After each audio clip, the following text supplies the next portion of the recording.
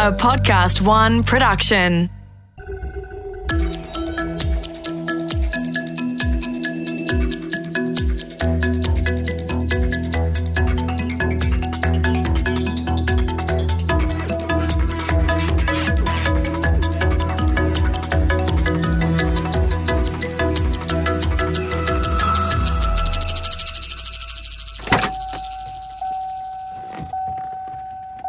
It's April 2008, and I'm in the middle of a road trip across Australia with Jimmy Wales. He's the founder and moving force behind Wikipedia. We spent a week talking to groups of educators all around the country, explaining how Wikipedia could help them teach and help kids learn. It's hard to believe, but that was a wildly radical idea less than a decade ago. Now, in the middle of that week, in the middle of the night, on a red-eye flight back from Perth to Sydney, Jimmy and I had a long, rambling conversation. "You on Facebook?" he asked. I wasn't. It had only very recently opened up to people outside of a few universities. "You gotta get on Facebook," he replied. "It's gonna be huge." Neither of us had any sense that Facebook would grow to encompass more than 2 billion users globally, with 1.5 billion checking in every single day, sharing all of the important things in their lives. This is Facebook's world. We just share in it. As we sat on that flight, neither of us could yet see how the rise of Facebook would permanently transform our world, but it has. Billions use Facebook as their primary source of news about the world. What Facebook tells them is real, that's reality for them. But how much truth is there in all of this sharing? Not as much as we might like. That mix of truth and untruth, it's broken our world in some interesting ways, or rather, it's broken our worldviews. The shared version of reality we've experienced as the co-creators of a family or a company or a city or even a nation, all of that is coming to an end. On this episode of The Next Billion Seconds, we'll explore how we got here, how the innocent sharing of experience precipitated the last days of reality. It was the best of times. It was the worst of times. It was a time of ubiquitous connectivity, pervasive sharing of experience, and a universe of knowledge available at the end of one's hand. It should have been a bright summer of reason and concord, but as it turned hard winter, we began to wonder where it had all gone wrong, how the machinery we'd constructed to enlighten and support had been systematically reconstructed into an engine of destruction for the war of all against all. The mid-21st century resembles nothing so much as the opening stages of a civil war, as consensus collapses and even basic facts are now seen as somehow partisan. 50 years ago, U.S. Senator Daniel Patrick Moynihan warned, "We are all entitled to our own opinions, but we are not entitled to our own facts." That may have been true once, but in this century, we can gather an army of believers to rally behind our less than factual facts. We have plenty of sources for these alternative facts. Consider this report from BuzzFeed News in November 2016, just days before the U.S. presidential election. Over the past year, the Macedonian town of Velish, population 45,000, has experienced a digital gold rush as locals launched at least 140 U.S. politics websites. These sites have American-sounding domain names such as worldpoliticus.com, trumpvision365.com, usconservativetoday.com, donaldtrumpnews.co, and usadailypolitics.com. They almost all publish aggressively pro-Trump content aimed at conservatives and Trump supporters in the U.S. The young Macedonians who run these sites say they don't care about Donald Trump. Several teens and young men who run these sites told BuzzFeed News that they learned the best way to generate traffic is to get their politics stories to spread on Facebook. And the best way to generate shares on Facebook is to publish sensational and often false content that caters to Trump supporters. Those Macedonian teenagers had no particular political stake in the American election. They were in it for the money. The stories they found or invented earned them hundreds to thousands of dollars in Google ads as each story got picked up and shared through Facebook. Those fake news stories floated past as jetsam on Facebook's news feed, that continuous stream of shared content drawn from a user's Facebook contacts, a stream generated by everything everyone else posts or shares. A decade ago, that news feed had a raw, unfiltered quality. You saw everyone doing everything. As Facebook has matured, it has engaged increasingly opaque algorithms to curate or censor the news feed, producing something that feels much more comfortable and familiar. This seems like a useful feature to have, but the taming of the news feed comes with a consequence. Facebook's billions of users compose their worldview from what flows through their feeds. Consider the number of people on public transport or any public place staring into their smartphones, reviewing their feeds, marveling at the doings of their friends, reading articles posted by family members, sharing video clips or the latest celebrity outrages. It's an activity that's so routine we ignore it. Newsfeed curation shapes what a Facebook user learns about the world. Some of that curation is driven by the user's likes, but a larger part is derived from Facebook's deep analysis of a user's behavior. And that brings us to artificial intelligence. The term artificial intelligence gets thrown around a lot, particularly on this podcast, but what it means at essence is designing systems that digest a lot of data, use that data to make predictions, and then learn from their mistaken predictions, improving their success rate. Facebook uses machine learning to predict what makes its users respond positively. In 2016, Facebook announced an effort to turn the entire platform into a gigantic machine learning system with billions of little pieces of software called agents, each learning from the interaction of every single user. So every user has their own agent that's watching that user all of the time. Now, we've spoken about AlphaGo on this podcast, which played and lost thousands of games against human players, eventually learning enough from those losses to beat any human. Just as AlphaGo got better by playing human players, Facebook gets better at serving up just what makes its users stay stuck to the site. Facebook does this by watching and learning from every user interaction. Every click, every scroll, every link followed to an outside website. Facebook uses all of this to build a profile that models the behavior and interests of its users. And that profile can then be tested against any post or any article to predict how the user will respond to it. Will it keep them glued to Facebook, or will they close the app and get on with their lives? Facebook has a simulation of each of its users, a simulation built, trained, and tested through continuous surveillance, and then uses that simulation to filter out any content from the news feed that might drive users off the site. Now, where the profile gets it wrong and a user's engagement with Facebook observably declines, the profile learns from its mistake, just like AlphaGo, and avoids repeating that behavior. Where the profile predictions lead to increased stickiness, Facebook remembers that too, using what it has learned to fine-tune a user's newsfeed. Facebook uses cookies. These are invisible bits of data hidden within the web browser to track the behavior of its users even when they're not on the Facebook site, even if they're not users of Facebook. So Facebook knows where its users spend time online and how much time they spend there. All of that allows Facebook to tailor a newsfeed to echo the interests of each user.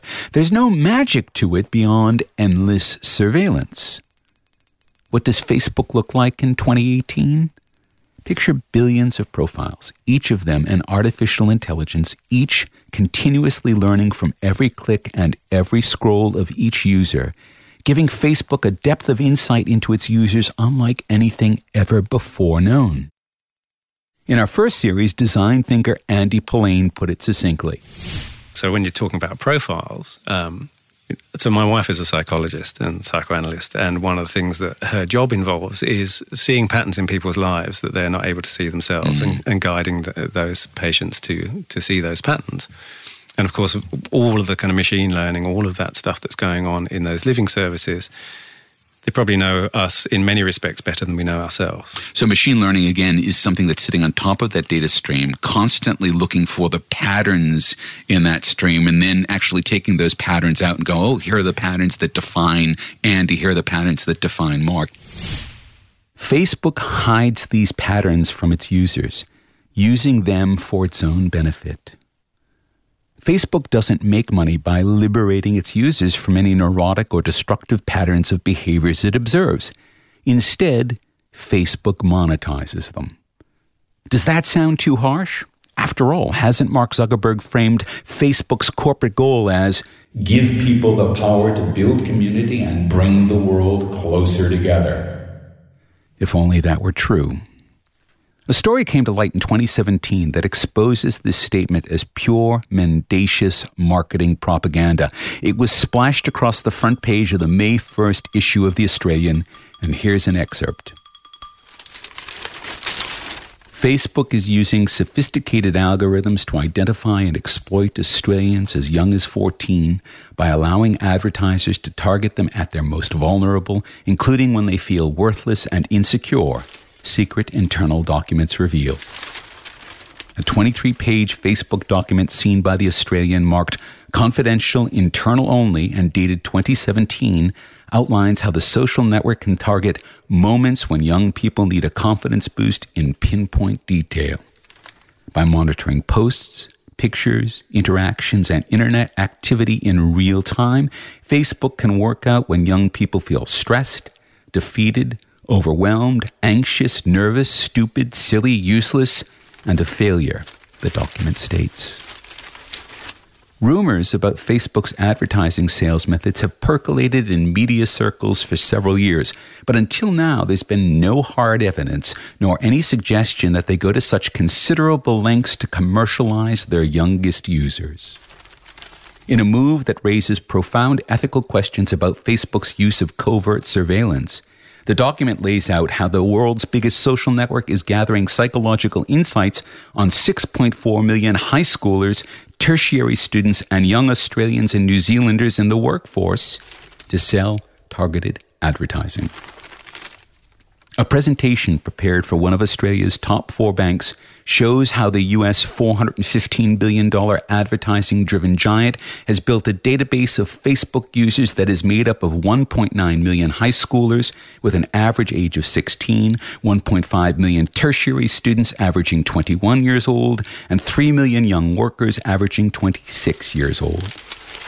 Detailed information on mood shifts among young people is based on internal Facebook data, the document states, shareable under non-disclosure agreement only, and is not publicly available. The document was prepared by 2 of Facebook's top Australian executives, David Fernandez and Andy Sin, and includes information on when young people exhibit nervous excitement and emotions related to conquering fears.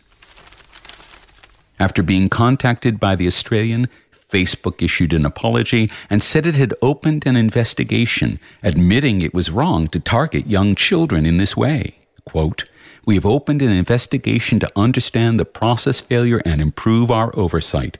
We will undertake disciplinary and other processes as appropriate." End quote. To make their site sticky, Facebook calls it increasing user engagement. Facebook profiled and simulated their billions of users. Once Facebook had those profiles, it had gained a real-time insight into how every one of its users was feeling, reacting, responding. And Facebook offered this real-time data for sale to its biggest customers. It sounds like science fiction, but it's not. It's what happens when you deploy a machine learning system at global scale across billions of smartphones. It learns, and it learns, and it learns, eventually knowing the users better than they know themselves. Once you know them that well, you can manipulate them in pretty much any way you like. Rob Tercek spelled this out in Series 1. Engagement is a code word for addiction, right? That's the 2 words are interchangeable. We talk about engagement with advertisers what we really mean is people are hooked and they can't look away. They can't turn away from this. You get that fear of missing out. That's also a part of it. So during the election campaign, it got to fever pitch. And of course, you've heard the stories about Macedonian teenagers generating fake news about Republicans, things that were aimed at people that would simply get a rise out of them. News was absolutely untrue. Hillary Clinton has some fatal infection or something. Right, or was having seizures and had to wear special glasses or... And we can None of this is true, by the way, listeners. None of this is true. We want to be clear. This is all fake news. We can laugh at the stupidity of the people who fall for that and click and share those kinds of stories. But the reality is all of us fall into this trance, and it is a trance. You're mesmerized by this news feed, and it's optimized for your own particular attention. So they have a tremendous amount of information now that's psychological in nature. This isn't behavioral anymore. Now they have psychological insight into what provokes you, what gets you excited, what gets you engaged, what keeps you staying on the page. They know how long you dwell. Even if you're scrolling down that feed, they know how long you dwell on each thing. Yeah, because again, every time you touch the screen of that smartphone, it sends a little message back to Facebook. Yeah. So the way to think about Facebook is, a lot of people are outraged when a pharmaceutical company or like a skincare company will test their products on animals. Right. But the way to think about Facebook is they're actually testing their product on live human beings. And this is very troubling. If you think about it, you're the test subject, right? Often, by and large, you're on the receiving end. Facebook built a company that uses artificial intelligence at global scale to create a service that is so good at predicting what you like, then delivering it to you, you never want to look away. Facebook is working with what's already inside of us. It's an amplifier. If you're a dog lover, you'll see more dogs. If you're a film lover, you'll see more films. If you're a Trump lover, well, those Macedonian teenagers found a way to exploit that amplifier to make themselves more money than they'd ever seen before. Yet that's only half of it. Once Facebook had that profile data, real-time emotional data about its users, they offered this data to their advertising partners. Some of those partners, well, they had ambitions beyond selling financial services. When we return, we'll explore the new landscape of political manipulation, a world that Facebook has made possible. Welcome back to The Next Billion Seconds, where we're taking a look at how Facebook's harnessing of artificial intelligence to build profiles made the site irresistibly addictive, but had some unintended consequences. Now, to understand these consequences, let me share an illuminating experiment that's been performed a fair few times. Stand in front of a maths classroom. Lecture the students on how numerous studies have shown that women just don't have the brains for maths, and then test them. You'll find that the women in this class will measurably underperform compared to a class that hasn't heard that lecture. Never mind that the research is fabricated, it's complete poppycock. Just hearing it is enough. People are persuadable. Give them the right message at the right moment, and you can change the way they respond. Back in 2017, the UK's Observer published a lengthy article about a shadowy firm named Cambridge Analytica. The article showed how Cambridge Analytica played an instrumental role in the highly unexpected results of both the Brexit referendum and the 2016 US presidential election. Founded by hedge fund billionaire Robert Mercer, who's a world-class computer scientist, Cambridge Analytica harvests every bit of data publicly available about a voter, cross-references it to generate a profile of that voter, and then, depending on the specifics of the profile, purchases Facebook advertising targeted at the voter and designed to trigger that voter into making a desired voting choice. Now, at the time the article came out, the whole story seemed almost the stuff of fringe conspiracy, but today we know that every last bit of it was true. The profiling, the targeting, the clever ads, carefully designed to keep specific types of both Hillary and Remain supporters away from the polls. People are persuadable, and given the right message at the right moment, Cambridge Analytica changed the way they responded. Some have argued that Cambridge Analytica doesn't have that sort of power over individuals, but if that's true, then no political advertising would ever work, and that flies in the face of a century of evidence. Now, how effective is this targeting of individuals based on their profiles? Well, we don't yet know. Is it more effective than blanketing the airwaves with TV ads? It certainly provides better bang for the buck. But did Cambridge Analytica swing the Brexit vote? Did it help elect Donald Trump? We can't know for sure, but we know it was part of the story, and we know how powerful the profiling is these days because Facebook has been exposed using that profile to get advertising messages to teenagers at their most vulnerable. Why would Cambridge Analytica treat voters any differently? Steve Bannon, former special advisor to President Trump and a former vice president of Cambridge Analytica, called the firm a weapon of psychological warfare. Facebook gave that weapon of war global reach. Now, in 2018, it was revealed that Cambridge Analytica ended up with 55 million illegally gotten Facebook profiles. 55 million that went in and became more fodder for their voter profiling. But that's not all of it. It's that Cambridge Analytica was able to use Facebook to deliver these highly targeted ads to nudge voters. Now, Cambridge Analytica is gone. Like a cockroach, it disappeared as soon as a bit of light was shined on it. All of its intellectual property was transferred to two companies, Emerdata and Firecrest Technologies, and they'll be back. We haven't seen the end of voter targeting via artificial intelligence profiling. More likely, we've just seen the opening shots in a war that will stretch over much of the next billion seconds as we use artificial intelligence to sway minds in order to shape the commercial and political order, to shape reality.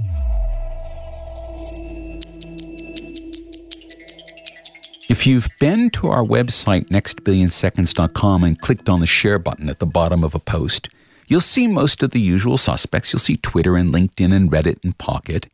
You won't find the two most obvious, Facebook and Instagram.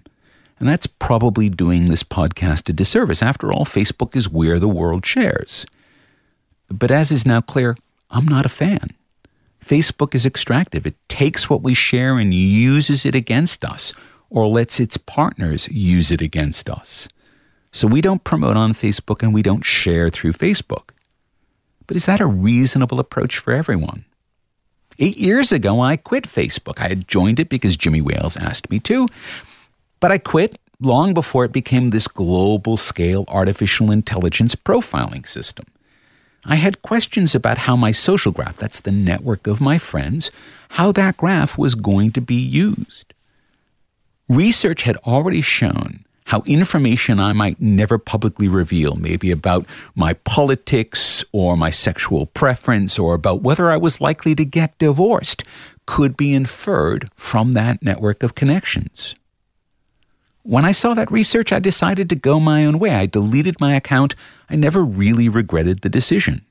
It does mean that I'm cut off in some ways from the goings-on of my family back in the United States or some groups that I belong to, some events that I might otherwise know about. There is a social cost when you place yourself outside Facebook. So you won't hear this podcast advocating quitting Facebook because it's too hard. Too much of our social lives has been tied into it. Facebook has monopolized our social space, and monopolies, well, monopolies get regulated. Here's Rob Tercek again. So awareness, then there's awareness of options, and the ability for people to do something about it. The big problem is we're not unified. There's no open forum for the discussion about this. This isn't a political issue yet, but there's a backlash coming. I think it's safe to say it's not just in the United States. We're starting to see a backlash brewing, political backlash, I should say, many parts of the world, certainly in Europe. There's a push coming now where political representatives are starting to get smart about these issues. They're starting to make inquiries. They're starting to make demands. They're starting to use their legislative power and their regulatory power to change the behavior of these governments. That's going to be the battle to watch. And if you care about this issue, it's time for you to get involved in the political process and speak to your representatives. Politics can help us tame Facebook and other companies like Google and Amazon, the companies that use data profiling and artificial intelligence to shape our decisions. That will be important to help us recover from what has happened. We will need to work together as voters, as citizens, as co-creators of the next billion seconds to shape a future where we can be free from this kind of pervasive, powerful manipulation. One of the people working hard to shape that future is Jimmy Wales, the founder of Wikipedia, who got me to join Facebook 10 years ago. In January 2017, he had a moment of clarity, and here's what he said about it. On day one, Kellyanne Conway came out and said alternative facts, and I was like, that's it, game over, I'm done, I can't put up with this. So that's when I really started pushing forward to say this really needs to happen. I need, for my personal feeling of values in this world, I need to be involved in trying to help with this problem. In April 2017, Jimmy Wales announced WikiTribune, a home for evidence-based journalism. He's reinventing journalism using evidence to counter alternative facts. Now, it's still too early to know whether this will work, but it represents one effort to craft a future where we can again think for ourselves. It's a start. We'll link to WikiTribune on our website at nextbillionseconds.com, along with all of the other articles referenced in this story, because we don't want you to think any of this is fake news. In part 2 of The Last Days of Reality, we'll look beyond what's already happened to what's about to happen, as all of this profiling and artificial intelligence gets mixed up with augmented reality, the technology most likely to replace the smartphone as your everyday interface to the world. That's the next time on The Next Billion Seconds. The Next Billion Seconds is recorded for Podcast One. Recording and production assistance is provided by Alex Mitchell. Audio production by Darcy Thompson. Audiogram by Dee Hawala. Music by Kurt Godfrey. For more episodes, head to podcastone.com.au or the Podcast One app. This is Mark Pesce, thanking you for listening.